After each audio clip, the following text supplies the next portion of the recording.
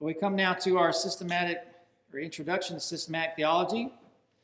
We are continuing to look at the doctrine of creation, and this is our third lesson. In the previous two lessons, we spent a little time discussing the infra versus supralapsarian debate, and then by using a modified version of supralapsarianism, we demonstrated not only the logical necessity of the work of creation and God's eternal decree, but its purpose as well.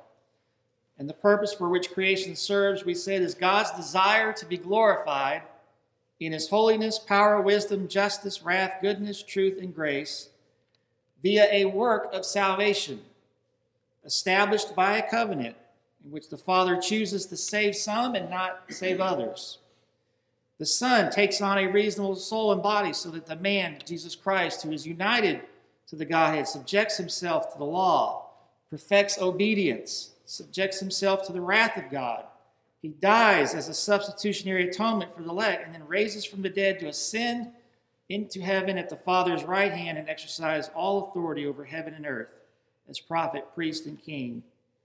And then the Spirit applies the benefits of that purchased salvation to the elect at his appointed time. Again, a powerful message is found in Colossians 1. In fact, I'm thinking about preaching on these verses when it comes time and the doctor has his surgery. Because I was just, reading this last week, just the scripture is just something else. Paul writes, "He, that is Christ, is the image of the invisible God, the firstborn of all creation. For by him all things were created in heaven and earth, visible and invisible, whether thrones or dominions or rulers or authorities. All things were created through him and for him. And he is before all things, and in him all things hold together. And he is the head of the body, the church. He is the beginning, the firstborn from the dead, that in everything he might be preeminent. For in him all the fullness of God was pleased to dwell, and through him to reconcile to himself all things, whether on earth or in heaven, making peace by the blood of his cross." If that's not a powerful mission statement in the Bible, I don't know what is. The incarnate Word in his work of atonement, which we see in those words, making peace by the blood of his cross, which could not be possible apart from the second person of the Trinity, taking on our nature, are the central theme to God's whole eternal plan. God's work of creation is by him, it is through him, and it is for him. And he is holding it all together to serve the purpose of glorifying and making Christ Jesus preeminent. That's the point of creation. That is its purpose. That's what Genesis 1 and 2 are setting us up for. So when we flip over to the end of the book, the end of the story, we read in Revelation 4 about John, who was caught up in the Spirit. And he saw a throne stood in heaven and one seated on the throne. And then he sees these four living creatures. And the four living creatures, he says in verse 8, each of them with 6 wings are full of eyes all around and within. And day and night they never cease to say, "Holy, holy, holy is the Lord God Almighty, who was and is to come." And whenever the living creatures give glory and honor and thanks to him who is seated on the throne, who lives forever and ever, the 24 elders fall down before him who is seated on the throne and worship him who lives forever and ever.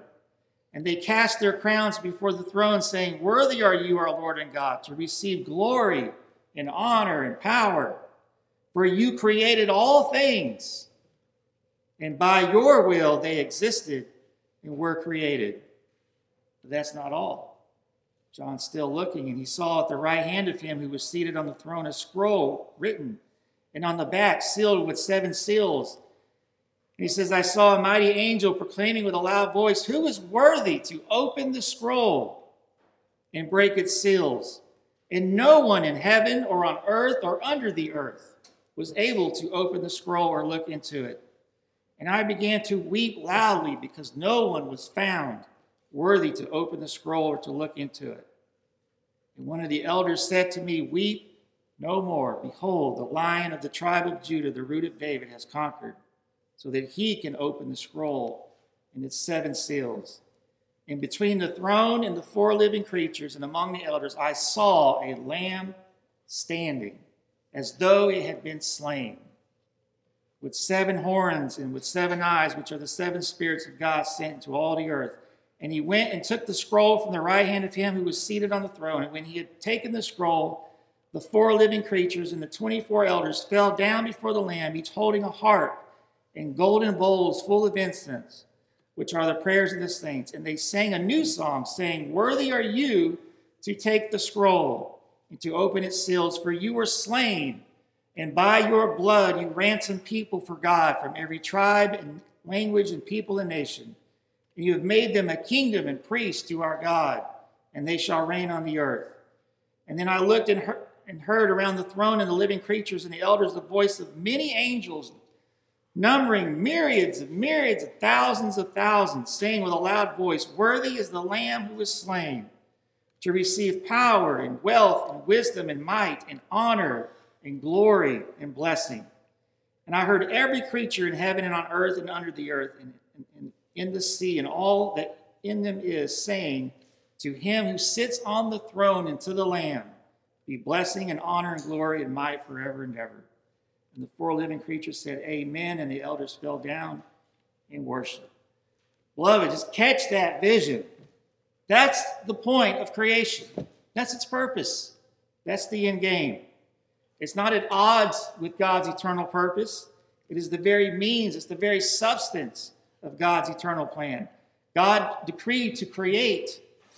Then he decreed a fall, and he decreed a redemption of that creation to glorify himself in all his perfection and attributes. And at center stage of that is the Lamb, the incarnate Word who was slain, whose blood purchased a people from every tribe, language, people, and nation.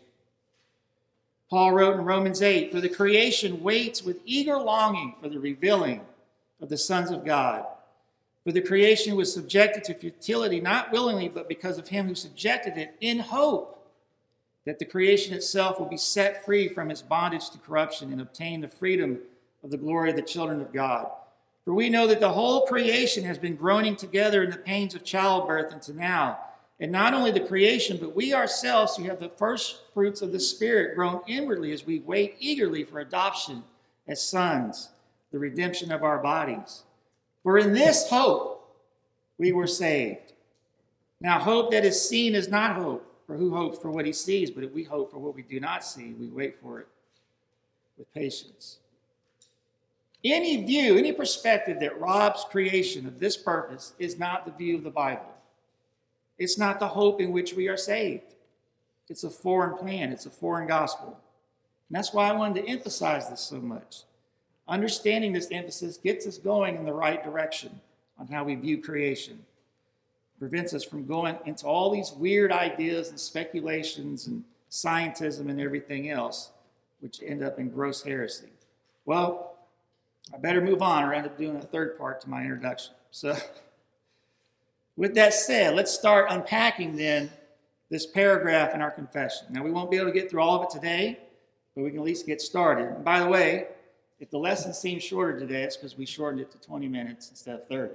It's not because I'm a great speaker and you just got caught up in my wonderful speaking. But anyways, back to chapter 4 of creation in our confession. "It pleased God the Father, Son, and Holy Ghost for the manifestation of the glory of his eternal power, wisdom, and goodness in the beginning to create or make of nothing the world and all things therein, whether visible or invisible, in the space of 6 days, and all very good." Now notice that first part is basically what we've been talking about in the last 2 lessons. Here we see the purpose of creation. It pleased God the Father, Son, and the Holy Spirit for the manifestation of his glory to create. Now, some of the divines probably would not have taken the route that I did with supralapsarianism in order to make that theological point, but that in the main, that's the point I'm making. Creation serves the purpose of manifesting the glory of God. Well, the confession goes on to say that to reach that purpose, God in the beginning creates or makes of nothing the world and all things therein, whether visible or invisible, in the space of 6 days, and all very good.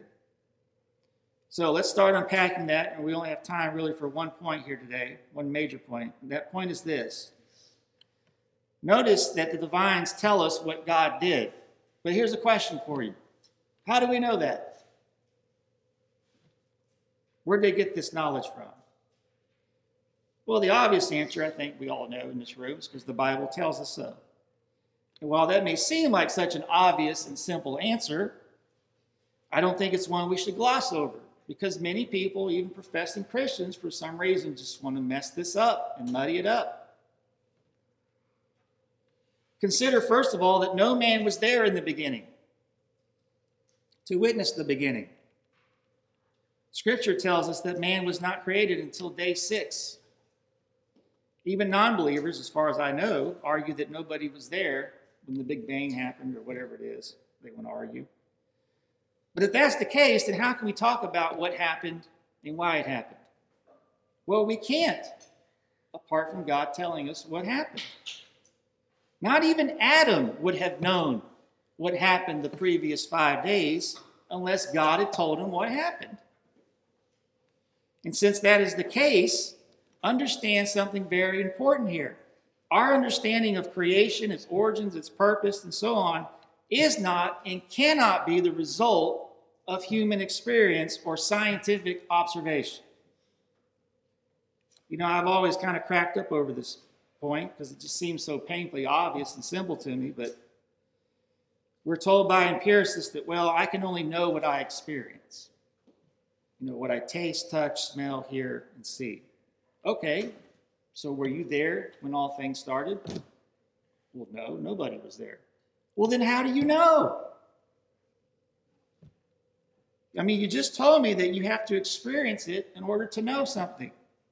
But neither you nor anybody experienced the beginning. So how do you know anything about it? And of course, they don't know anything about it. Now, let me be clear. I'm not bashing science. Scientific observation has a place in our lives. It is a great tool for dominion. I love computers, apples, cars, the internet. But we have to understand that science plays a very, very limited, restricted role in our lives. There are simply things we cannot know via scientific investigation. And the origin and purpose of creation is one of those things. And this is the main point for you today. Our knowledge of creation is a question of faith.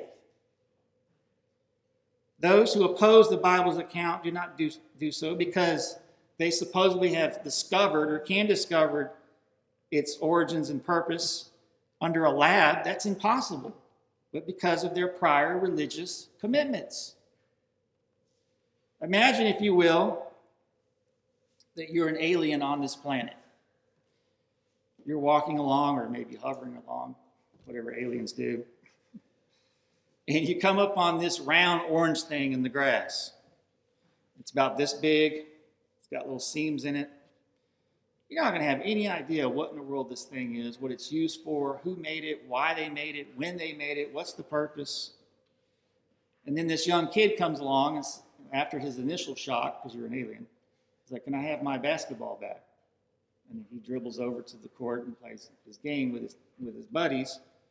And you're watching this and you're observing, oh, okay, there's this game and there's these rules apparently what you can and cannot do with the orange ball and the hoop.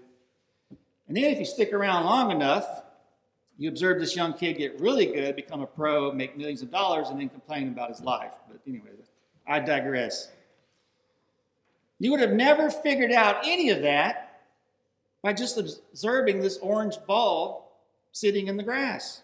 Not in a million years would you have been able to simply observe that ball and then work yourself backwards to the game of basketball and all the rules and everything else and the purpose of that ball.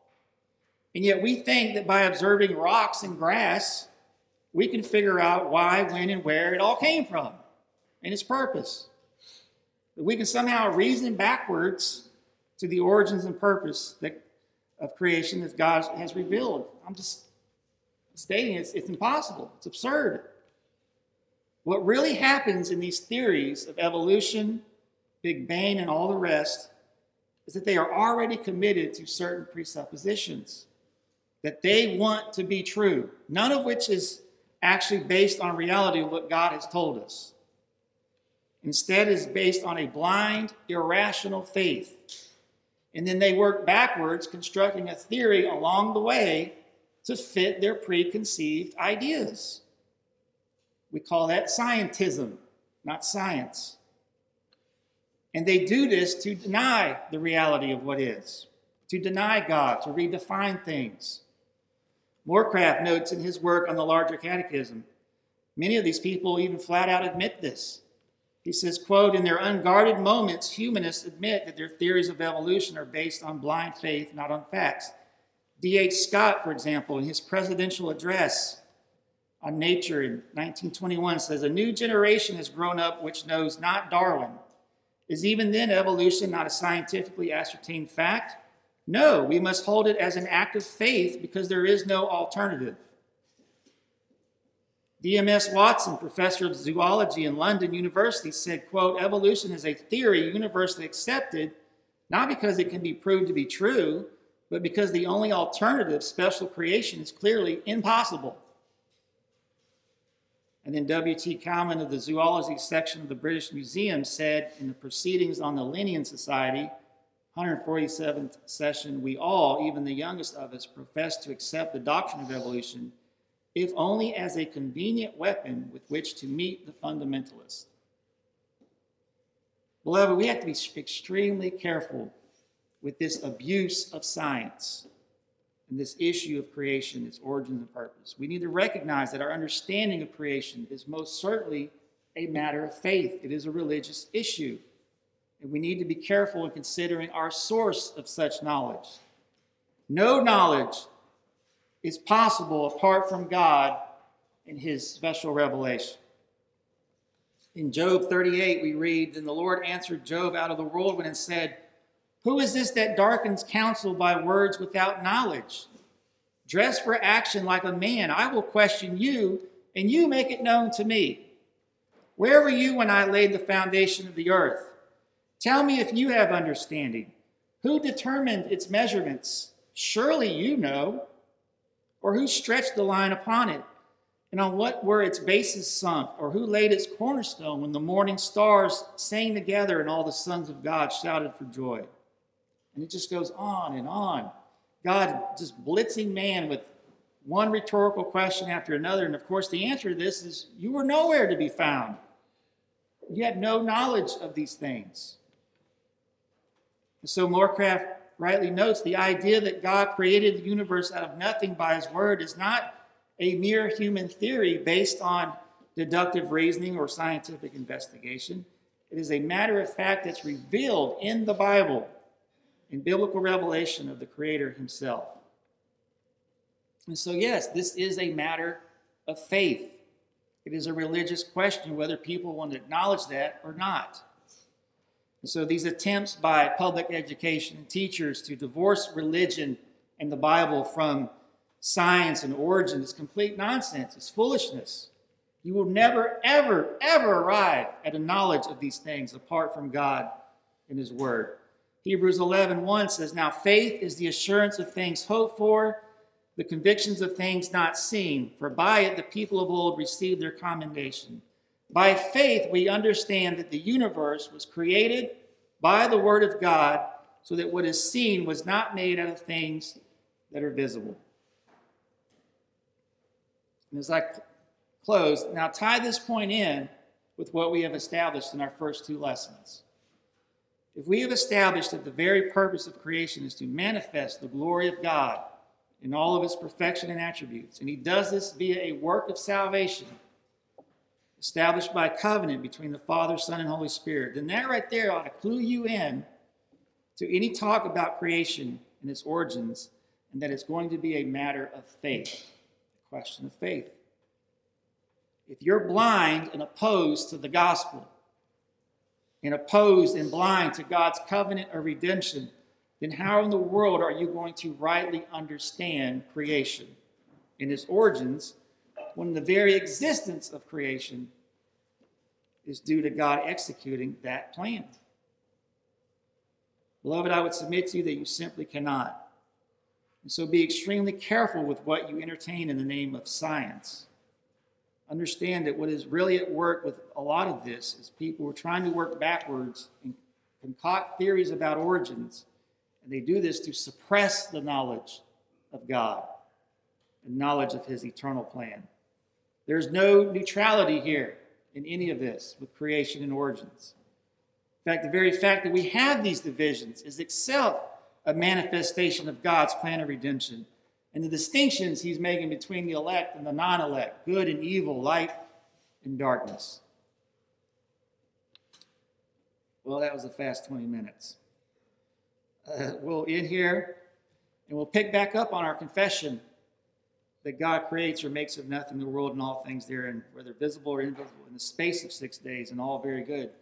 But again, as we move into this, be thinking about this question of what are we basing this off of? Again, this is where you need to tie in everything that we've done so far. This is why we do systematic theology. Everything that we've done about the doctrine of Scripture and the doctrine of God, we're now bringing forward to now this question of creation.